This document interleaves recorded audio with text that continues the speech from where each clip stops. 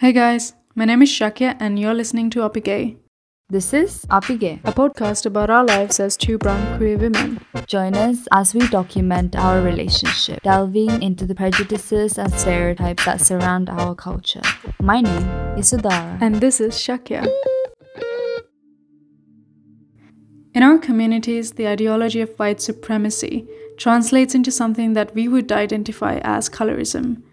That is, discrimination against darker skin tones and a bias towards lighter skin within the same race. Udara and I both experience it, and without realizing it, I have been responsible of sustaining it. However, this summer something clicked, and we began having conversations. It all came about through Udara's obsession with tanning. Without a doubt, colorism played an interesting role in our relationship, and we're going to tell you all about it. So sit back and relax, and welcome to Opigay. I'm a Fair and Lovely Advanced Multivitamin. Fairness Moisturizer. Pond's White Beauty. Garnier Light Fairness Moisturizer. Take care. Garnier. Helps make my skin so white, make my skin so smooth.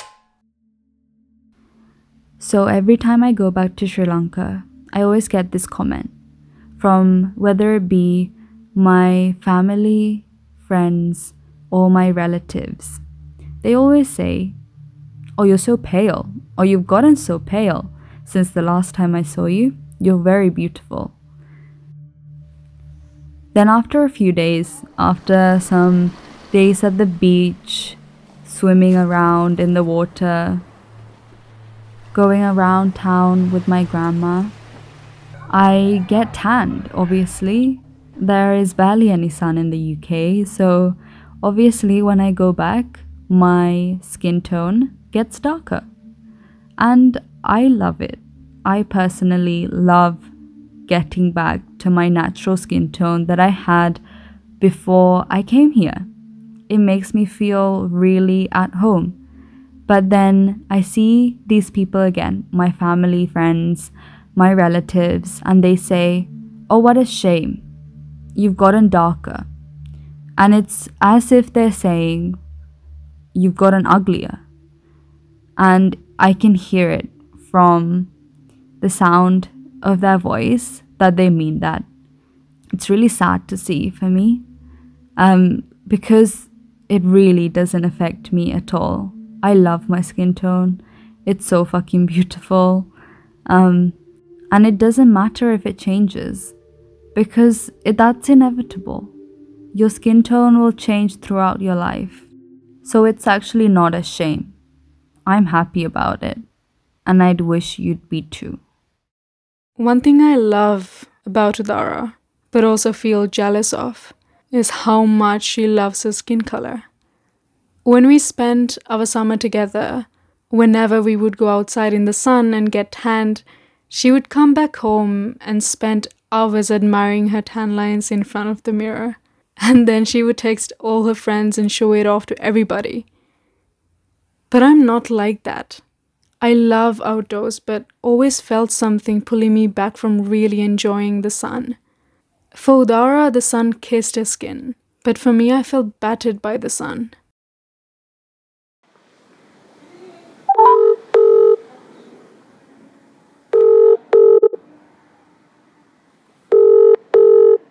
But how do you think, did you ever thought about your skin color when you were little? No, definitely not. Okay. Yeah. I don't know, I had fun with my friends. I spent a lot of time with my grandparents, and obviously they weren't really bothered about it, except like the comment here and there about people's skin color and like comparing people's skin color mostly. But it's not like I don't think they necessarily discriminated based on it. I mean, my grandma was a teacher at the school, so I like to think that she had a very, she has a more open mindset. Yeah, definitely coming from Colombo. Yeah. I was exposed to it when I was way younger. I can imagine. I think for me, we had like this, we had like the dialogue TV, Oh, yeah. which is like a satellite TV. So as a child, I remember just watching a lot of TV and a lot of cartoons and a lot of like Bollywood movies. Oh, yeah. Because there were channels that showed Bollywood movies all day long. Also in Sri Lanka, like generally, say like in the weekends, they show Bollywood movies. So I think I did watch a lot of Bollywood movies and a lot of Western cartoons. But I think it's mainly the Bollywood movies that was very toxic. Because I remember seeing these like very fair-skinned women dancing to item songs, and like men throwing them money, or every single character that I watched, every single female lead in Bollywood movies like that I watched back then were all very light-skinned women. So I don't know, they definitely established, like it was definitely established in my mind that you need to be light-skinned to be sexually desirable, if you know what I mean. So I want to ask, how do we feel about brown women being seen as sexually desirable or being seen as sexual beings? Yeah. Going back to the whole like the point about seeing light-skinned women on media, I don't think growing up I ever saw especially dark women as sexual beings. Like I to be honest, I never saw them on screen anyway. Yeah, that's true. I mean, Bollywood movies have very light-skinned people. Very. But I don't think I've ever really seen dark women on TV being represented as sexual beings. People with, when I say sexual beings, I mean beings. When I say sexual beings, I mean women with desires and, just want to have sex. It's really interesting. Like, I know we differentiate light and dark skin colored brown women. But isn't it, how do we really define that? Like us differentiating that, isn't that feeding the problem? As discussed before in the conversation, it seemed that we were separating brown women into two categories, into lighter and darker skinned women. And I feel like that is where we need to improve, because talking about this issue from a us and them perspective won't be helping anything. It is embedded in our cultures and our economic systems. And therefore, for the everyday person, this is a hard issue to try to solve. I think, it's important that we kind of do differentiate, because in a way a lot of women with dark skin tones are being discriminated against. I agree. For their skin tone. But we have to, I think, more than differentiating, we have to break down. It's very hard. It's a very complex. No, for sure, it's very complex. I think when I say dark skin, I mean seeing a woman with my skin tone. A brown woman with my skin tone being represented on media, being shown on media. Yeah, I know. I understand that, but how do we approach this topic without differentiating women and not degrading those with a lighter skin tone? Oh no, for sure not. Yeah, I know that's very difficult, because it's like the whole point of colorism is that I don't think we shouldn't necessarily put down brown women with lighter skin tones, right? Yeah. And I'm sure they had to go through so much to even get there. I agree. Yeah. And it's just, I think in a way, it's also important for us to differentiate. So if we don't differentiate between black and white women, there won't be... I guess it's similar to the All Lives Matter kind of, Yeah. I don't know, the problem around All Lives Matter. Because all lives do matter, but then some lives in our society matter less. And yeah, so we should highlight, and we should we positively discriminate? I think so. I think it's important when we point out that someone possibly got a role in a movie because they have lighter skin. But then do you think we'll start having more token brown people or token dark skin colored people just because? But the thing is, that's how it starts. You know, I guess that's what needs to happen in order for it to be normalized. I think it's like a necessary step. Yeah. I think more the problem is the beauty companies in Sri Lanka, or the ones that advertise their products in Sri Lanka. Oh, do you mean like this Fair, huh? Yeah, Fair and Lovely. Skin also, and whitening products. Pond's creams. They always have on their adverts like the comparison before and after pictures. Oh and my it's like God. a slightly darker person, and then they become like miraculously white. And Yeah. that really makes me angry. And for a child to see that, obviously they would think that they need to be the after picture. They need to be like the after picture. I grew up with this crap. Yeah.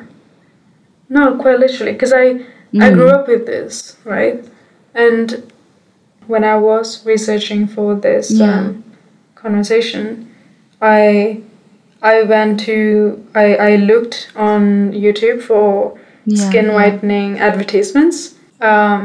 Advertisements for skin whitening products, and there were so many Sri Lankan ones where they were like, there were so many advertisements where they were like, this skin color that you see is not your actual skin tone. You are just battered by the sun. But then they like turn their hand around. Obviously it's lighter. Yeah, and they're like, yeah, this is your actual skin tone, like the light one. What is even actual skin tone? The truth is that you don't have one real skin tone. Imagine a beach of pebbles. That's what Sri Lanka to me looks like. There are people with all kinds of different skin tones, and each and every one of us has different skin tones in our own bodies. What is not exposed to the sun is light, and what is exposed to the sun is darker. But sometimes it doesn't even have to be that way, like our armpits. The truth is that there is no actual skin tone.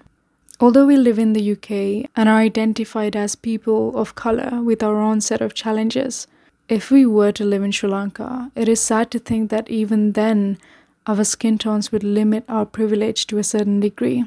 The light brown palette of skin tones I see on Sri Lankan television always fail to reflect what Sri Lanka actually looked like to me. I think media and global corporations like Unilever and ideas of skin color, which are being passed down through generations and shared in our society, have really shaped my prejudices against darker skin tones. I am not the enemy here. In fact, it's interesting to think that I am the victim of my own prejudices. It's a journey. It's definitely a journey for me. I'm not where you are. So for whoever's listening, I wish that you know that you are on a journey. You won't necessarily be as confident as Udara is, but you won't be, I don't know, maybe you're like me.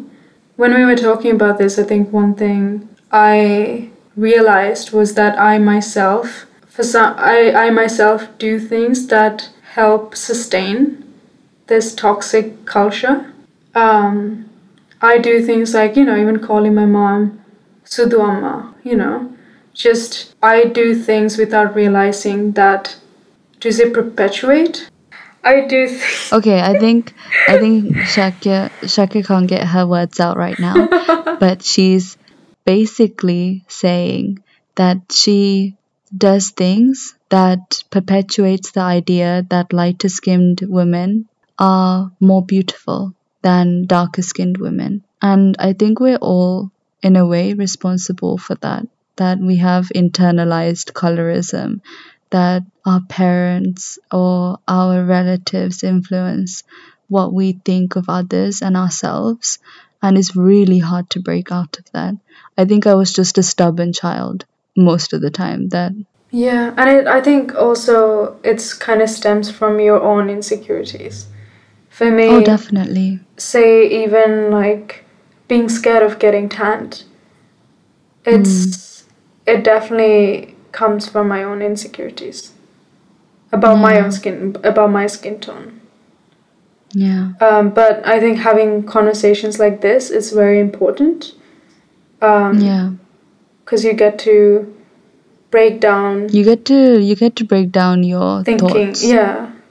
Your internal thinking thinking patterns. mostly. Yeah. Yeah. And really sort of dig deep into where and why you think what you think.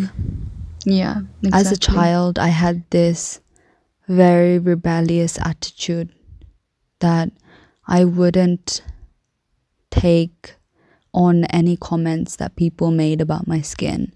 And when someone said something about someone else's, I would try to flip that round and make it a compliment instead to their character or to their skin tone. And I think that people know that they're in the wrong about this, in a sense. Even older people.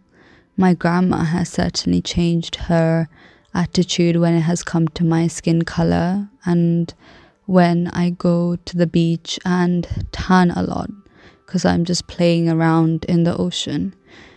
So I think people can change, and it takes even one individual to change the attitude of many people. Just simply by appreciating women for who they are. And even a simple compliment can go a long way for someone who's struggling with their skin tone or image. That can really help somebody. And I may be a dreamer for saying this, but when we make it normal for people to dream big dreams, to think that people can change people's perspective on issues like this. And once we create the space to allow people to dream, that is a power that we can instill in our communities and our families and our friendship groups. Hey guys, we've reached the end of our first episode. Thank you so much for listening, commenting, sharing. It honestly means a lot to me and Udara. We hope to see you guys soon with our second episode on how we dealt with homophobia in our families. So keep an eye on for that, and we'll see you guys soon. Take care.